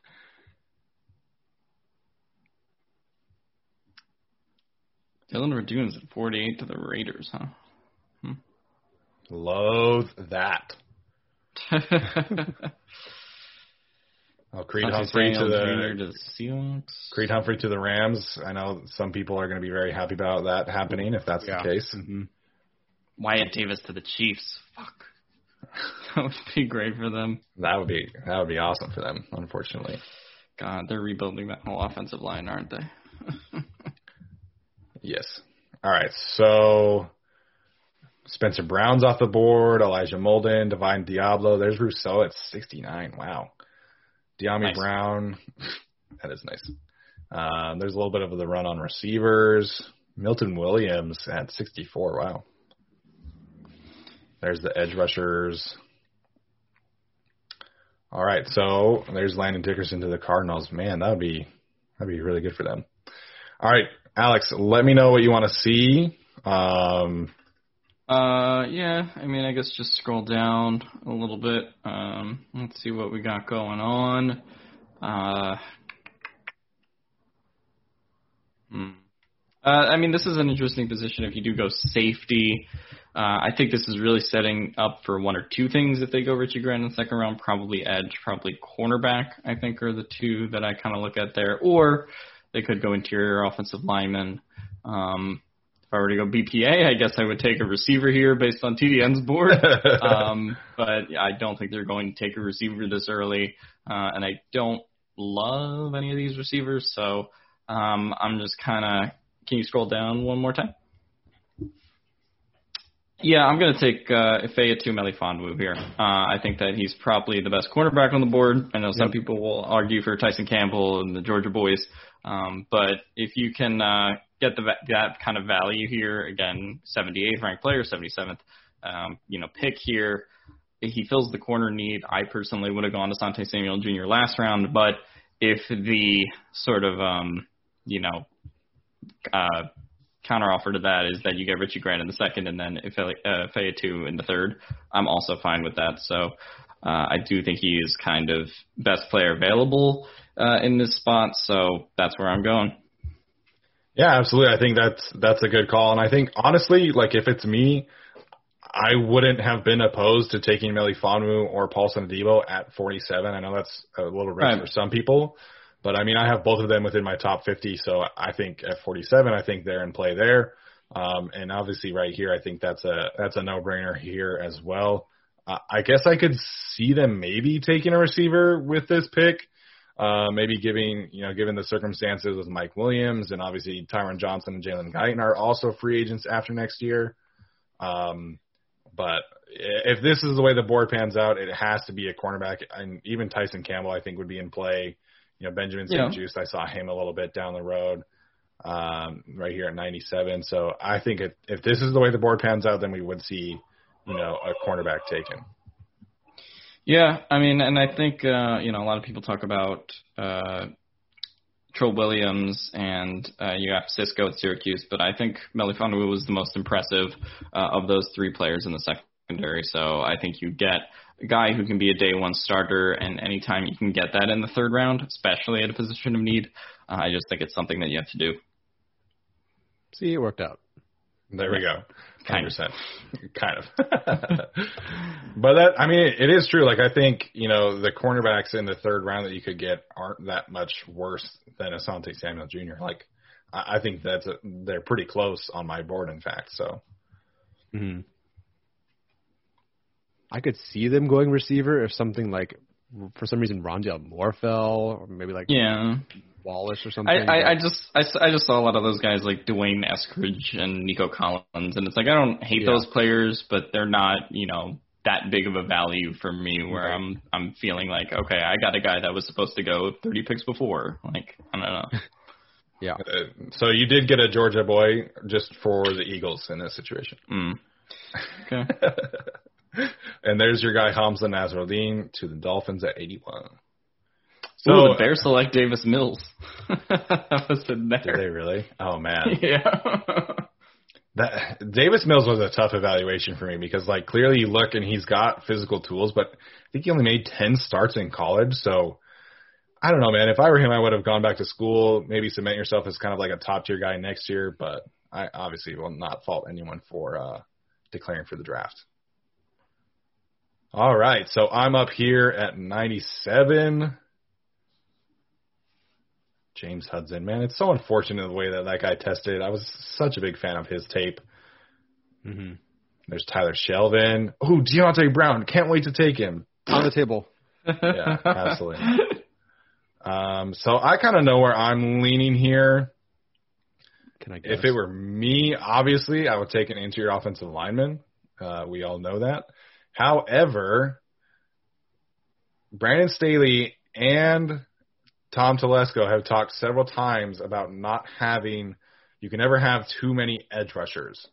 And so I think for some people this might be a little rich, but I think if he had a 2020 season, I think we'd be looking at arguably a second-round pick, and that's Ellerson Smith from Northern Iowa. He fits the physical profile of what Brandon Staley has traditionally looked for as an outside linebacker edge, almost to a T. Like every single attribute that he wants, Ellerson Smith has. We've kind of talked about him. I think he was Alex's sleeper. I don't think he's much of a sleeper anymore. I think people have really caught on, and the hype train has kind of taken off. But if he's here at 97, I'm taking him. And so Ellerson Smith is going to be my pick. I know everybody was kind of expecting an offensive heavy draft, but I really like the way that this is panning out. Get your left tackle of the future, get your CB1 of the future, get an edge rusher, get a safety. You give Brandon Staley 3 defensive horses that can really be building blocks for this team going forward. So Ellerson Smith, the edge rusher out of Northern Iowa, is my pick here. Just out of curiosity, because they have Jordan Smith here, were there any other edges available? I just wanted to see if there was anybody else. We have him Carver Shed, which is interesting. Patrick Jones would probably Dio Odeyingbo from Vanderbilt would be way more interesting to me if he hadn't torn his Achilles last year. So I tweeted this out. He has like an 87-inch wingspan. Like his length is absurd. But again, he just tore his Achilles. So I'm a little worried about how that will affect his explosiveness going forward in his career, unfortunately. Yeah, so I mean, I think looking at the board, Ellerson Smith is clearly best edge available. You can make an argument for best player, but because of how we've kind of gone through the draft so far, I do think he is kind of BPA here, and I would take him with the edge. Tyler, any thoughts? Him? Haven't watched Nope. him. Okay. I totally get why they would go edge here. They need more edge rushers. The Chargers have been best when they have at least 3 different guys to rotate one guy in, and then Nwosu is possibly gone next year. So this totally makes sense to me. Cool. All right, so Tyler and their defensive line coach and their defensive coordinator are amazing. They are. Or their head coach, but their real D coordinator. Their real D coordinator, yeah. But that's also kind of why I think Peyton Turner is in play, right? Because I think just the value of Peyton Turner at 47, rather. I just think the value of edge rusher is so important in this. He again is someone that fits the Chargers, almost perfectly in terms of physical profile. Yep. It's just a matter of if they think he is that best player available there. Yeah. So here's a little run on offensive linemen. Kendrick Green, Robert Hainsey, Aaron Banks, Deontay Brown, Ben Cleveland all came off the board. Deontay Smith, James Hudson, Stone Forsythe as well. So, all right, Tyler, here you are at pick 118. Nice. Go ahead and scroll down for me. I'm not taking Sermon. I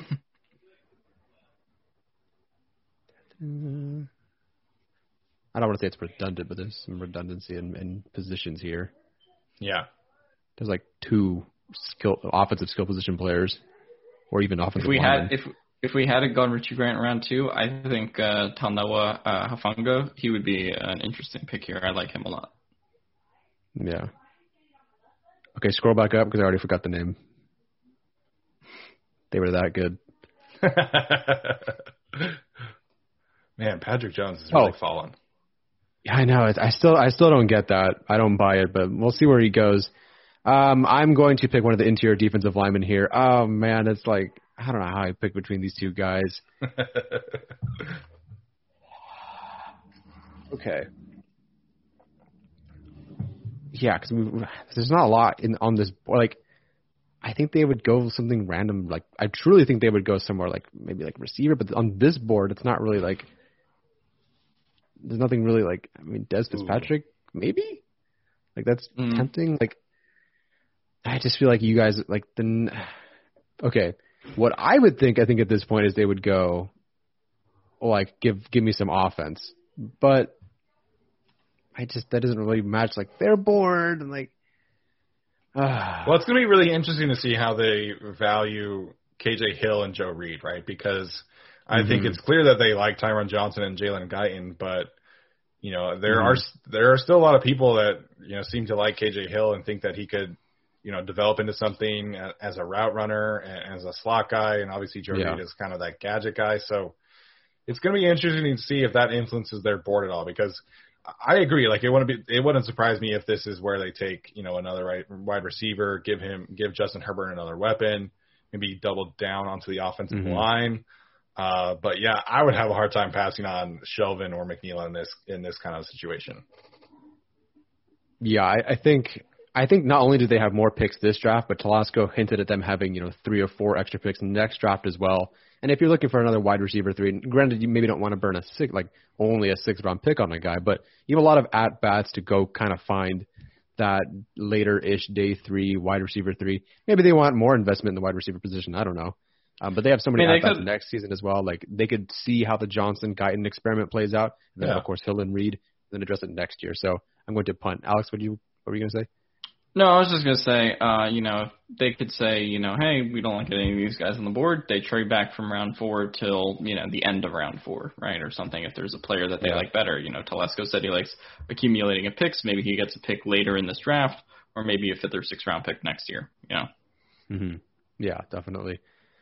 I am sick of watching the Chargers give up. I mean, they're bend not break kind of defense, but I just feel like even when they get to the goal line, I have flashbacks to like when they played the Saints back in San Diego, where was it Kuhn? I forget who the fullback was, took like a handoff and ran right up the middle for a touchdown, and I just hate watching that. I want a plugger of the line. I am going to go with Tyler Shelvin. He is the greatest first name of any prospect on this board, and I don't think it's a huge difference between Shelvin and McNeil. McNeil's a bit of a pass rusher, but I love what Shelvin does. And I think they would go here. It does make sense for what they kind of need, and they're going to prepare for life without Joseph, and who knows what the rest of their interior defensive linemen are going to do. They probably would go McNeil, but I think there's just something about Shelvin that would be alluring to the Chargers, whether it be the heart he shows on the field or the effort or whatever it is. I think at this point that Shelvin would potentially be the pick, if not like a wide receiver. But based on, I'm taking Shelvin there. There we go.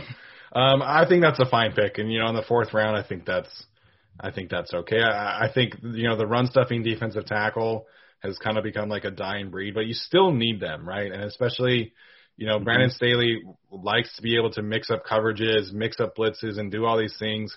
Well, you still got to stop the run. Like, that still needs to be a priority. And as much as I think Linval Joseph is going to have a good season again, he is getting older. Justin Jones is less of a nose tackle, more of like a 3 technique defensive tackle. Same with Jerry Tillery. So they do need someone to be that run stuffing guy. I know Braden Fajoko, he's very popular on Twitter. I just don't know if we've seen enough of that. I don't know if he fits the profile of that. But Tyler Shelvin absolutely is a nose tackle, going to stuff the run, going to stop blockers in his tracks and set the line of scrimmage.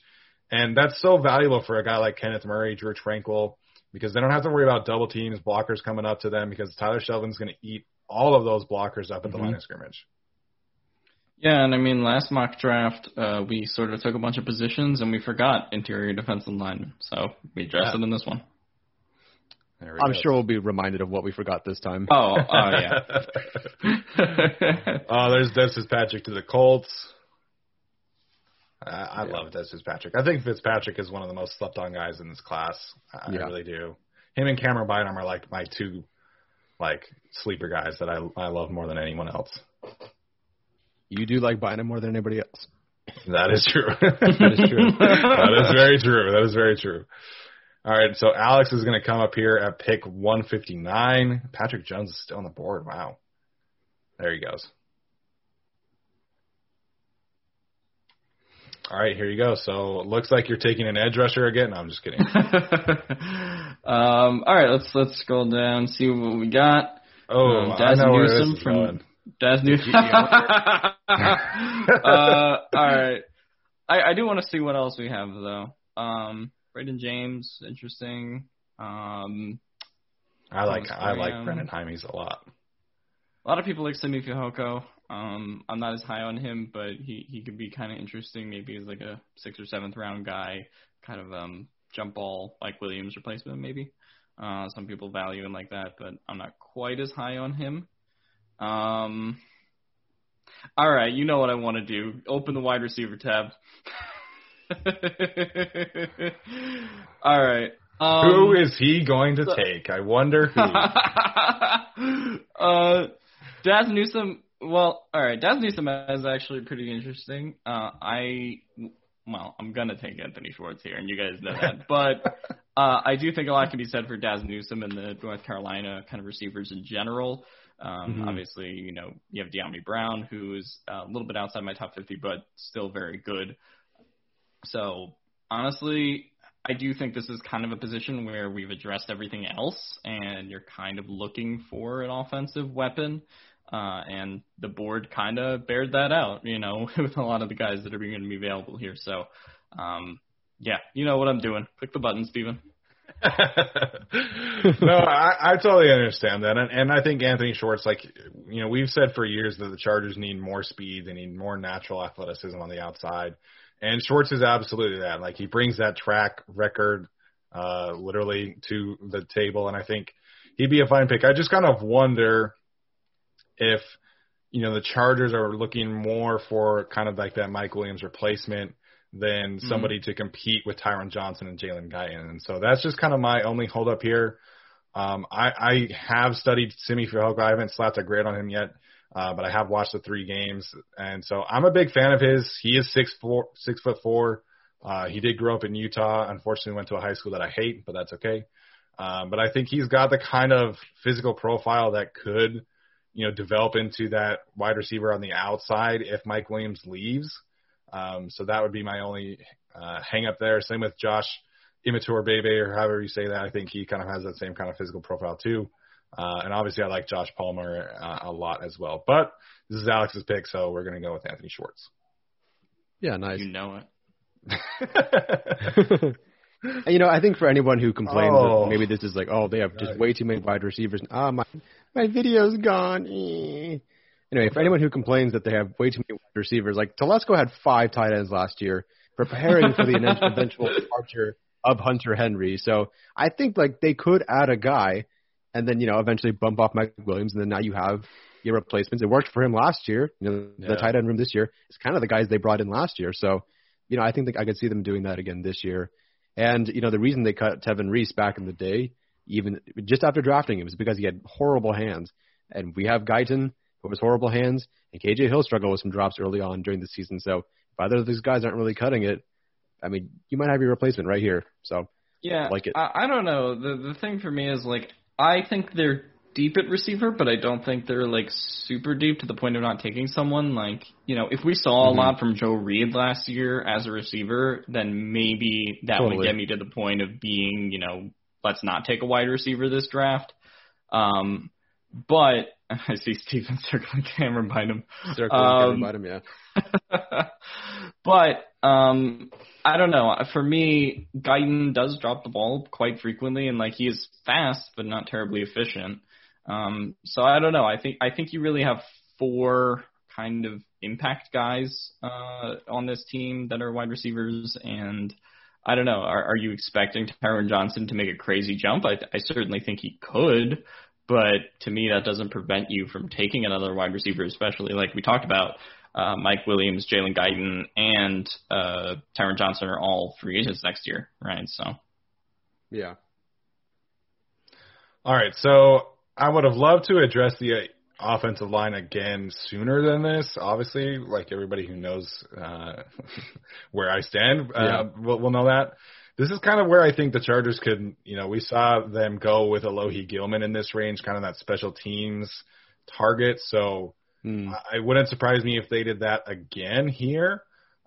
Justin Hilliard would be my choice if that is the case here. He's kind of a guy, I think, Ben Fennell mentioned him as one of his favorite special teams guys. had like 600 special team snaps at Ohio State. And he just kind of had a logjam in front of him, right? Like, there's like 7 Ohio State linebackers in this class. So yeah. I think that could make some sense. But I do think eventually they need to bring in some competition for Ode Abushi. And so that's kind of where I'm leaning right here.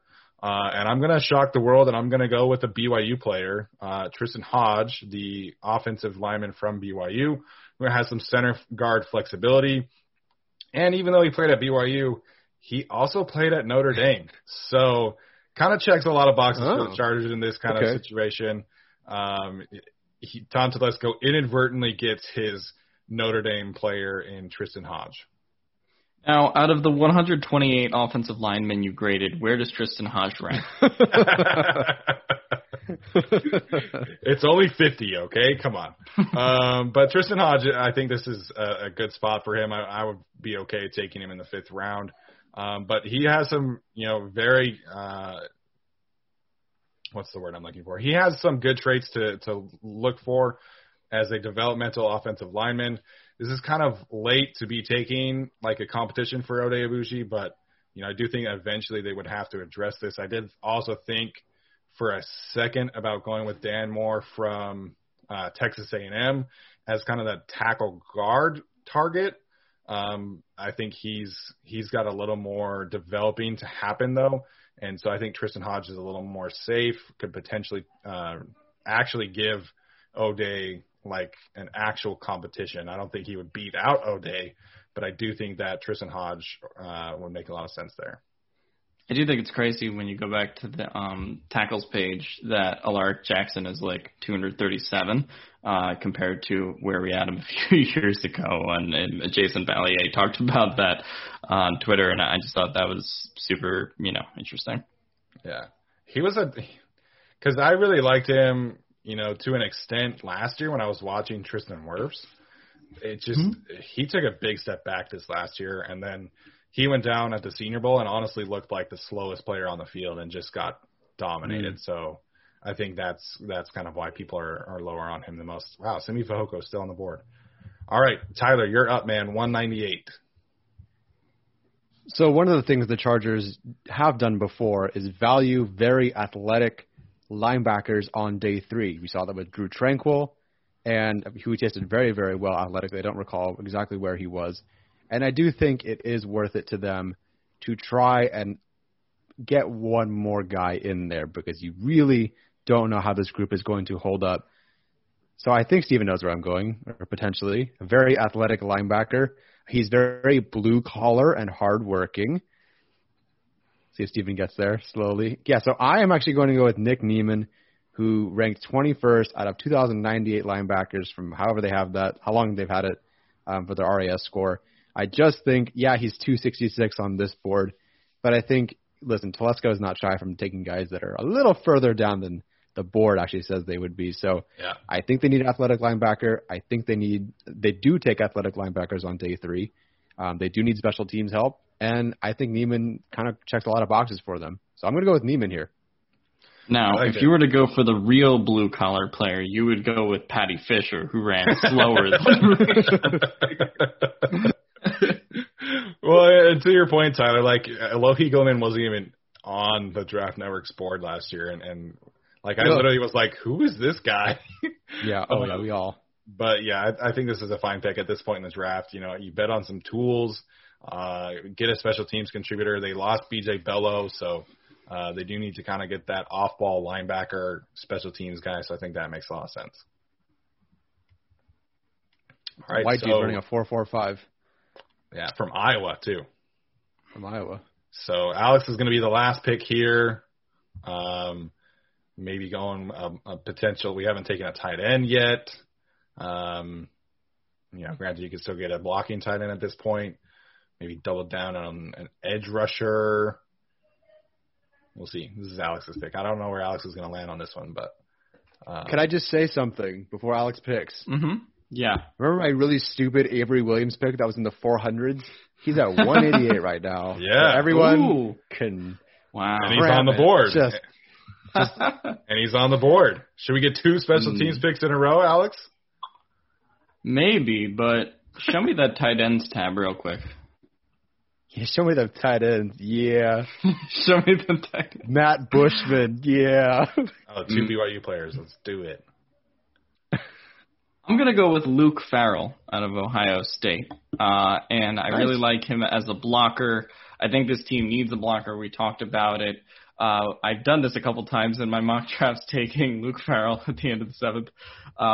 But I think he is a really good blocker, and I think this team needs it with Jared Cook, who's not really a blocker, and then you have a bunch of kind of unproven blockers. Steven Anderson's like okay, Donald Parham, I don't know. So like I think if you have Tom Telesco carry 4 tight ends in the next year, which is kind of what he did this year, and sort of the approach he's had with Anderson and Parham in terms of waiting for development, I think you could get a guy here that is a good blocker. So I'm going to take Luke Farrell. I think he's a good team player, good character guy, and I think he's a good 7th round pick.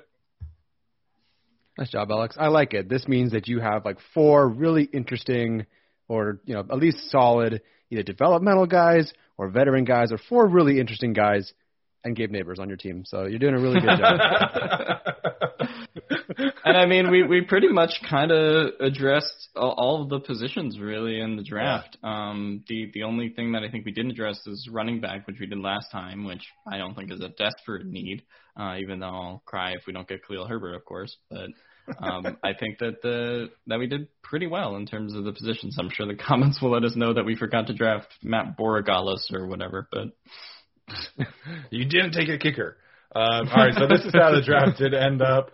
Christian Darrisaw, Richie Grant, Ifeatu Melifonwu, Ellerson Smith, Tyler Shelvin, Anthony Schwartz, Tristan Hodge, Nick Neiman, and Luke Farrell. So I agree. I think this does check a lot of boxes.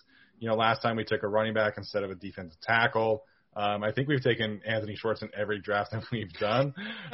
Somehow Alex has managed to do that in every single one. But I didn't even do that last time. That was Tyler last time. Oh, that's right. That's right. I just felt bad for you. Put on those sex eyes and was like, it's the sex eyes. We got to get that on a shirt somehow, man. All right, I kind of want to put some percentage points on this. Like, how likely do we think Christian Darrisaw is the pick at this point? Because last year this time, we all kind of just assumed that it was going to be Herbert, even though I wanted Jedrick Wills or Tristan Wirfs. But we were all pretty confident. I know Alex wasn't with us at the time, but Jason, Tyler, and I were all really confident that it was going to be Justin Herbert. So, Tyler, I'll let you start this one off. Like, if you had to put a percentage on it being Darrisaw, where would you go? I hate doing percentages for things. I think Telesco is pretty easy to figure out in the first round. Like, everyone kind of knew he was going corner when they took Verrett. Everyone kind of knew he was going tackle when they took Fluker. Everyone kind of knew he was taking either Gordon or Gurley, whoever was there.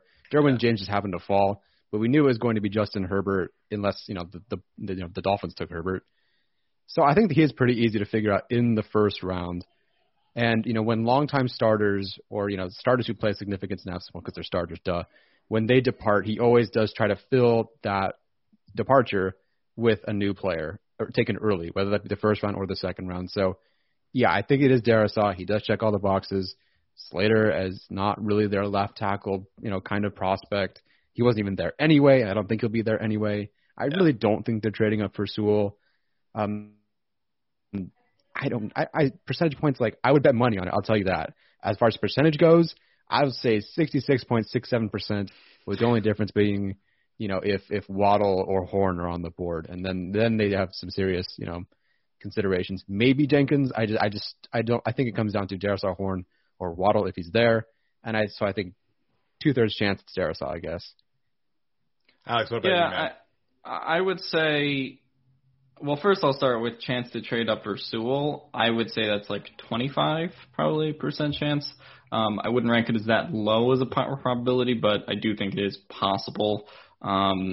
If they stay at 13, I would probably say, like Tyler said, about a 70% chance they take Darrisaw around there. It does depend on who is on the board, though, because if you get into a situation where Horn is available at 13 and the Eagles and Cowboys don't take him, if you get into a situation with, Surtain is there at 13, I think that's unlikelier. But, we could talk about Jalen Waddle or Devonta Smith, too. Those guys could be there at 13. So I think it is the most likely pick just based on kind of what Tom Telesco likes in the tackles he's taken before as well. I think Christian Darrisaw fits that a little bit more than a Tevin Jenkins or somebody like that. If Rashawn Slater is on the board, I think that makes it interesting. But me and Steven were talking about this on the live stream. I kind of think Telesco might still go Darrisaw there just based on what he likes in the physical attributes and, the functional strength and the verticality, all that. Even though he said today length doesn't matter. It's the motion of the ocean apparently. But I would say that this is kind of, so I'd say 70% chance if they're there, they take Darrisaw. But, I'm sure it'll blow up in our faces and they take, Jalen Waddle. So I don't know. It really does depend on how the board plays out in front of them because I do think there are some BPA guys where Tom Telesco would kind of throw out the tackle need a little bit in the first round. But in this scenario where you have Horn, Surtain, Waddle, and Smith gone, I do think it's very likely in that situation, if they stay at 13, that he would go Darrisaw. Well, Smith was on the board. So I guess that maybe could be in play. But I think if Surtain or Horn are on the board and Slater's not, I think that's probably going to be a corner. I think they would view those two as higher graded prospects than Christian Darrisaw. We'll see, man. Everything is such in the air right now because of the quarterback position and how that's going to play out. It wouldn't surprise me if one of those two corners are on the board. But I think if those two corners are gone, then I think it is most likely Christian Darrisaw. So I'll say 60%. I'll say a little bit less than the two of you, but still kind of likely at this point. So I do think it's going to be Christian Darrisaw or one of those corners. So all right, this was our last mock draft. This was our last pre-draft episode. We are going to do our live Q&A on Wednesday this week before the draft. So if you're listening, please make sure and tune into that. We'll set up a Patreon post for you guys. That's how you can submit a question beforehand, which will get a little longer of an answer from the three of us, a little bit more discussion. We'll set up the super chat feature as well. And then on Thursday, we are going to do our live stream show. Like I said, we have the jersey giveaway, so I hope one of you guys really likes Christian Darrisaw and is very happy with that jersey when it happens. Other than that, we have a signed Phillip Rivers hat that we will be giving away courtesy of Tyler. And then we're also going to do some gift cards, some T-shirts, and maybe another hat or two. So lots of fun stuff headed your way. Thank you so much for tuning in. Again, make sure and hit that subscribe button to our YouTube channel. Leave us a rating and review. And we do really appreciate the guys. And then we'll see you again on Wednesday. Rappaport is going to drop a trade up to 7 bomb in like 20 minutes and make this episode irrelevant, right? Probably. Definitely. That's how it works. All right, guys. Bye.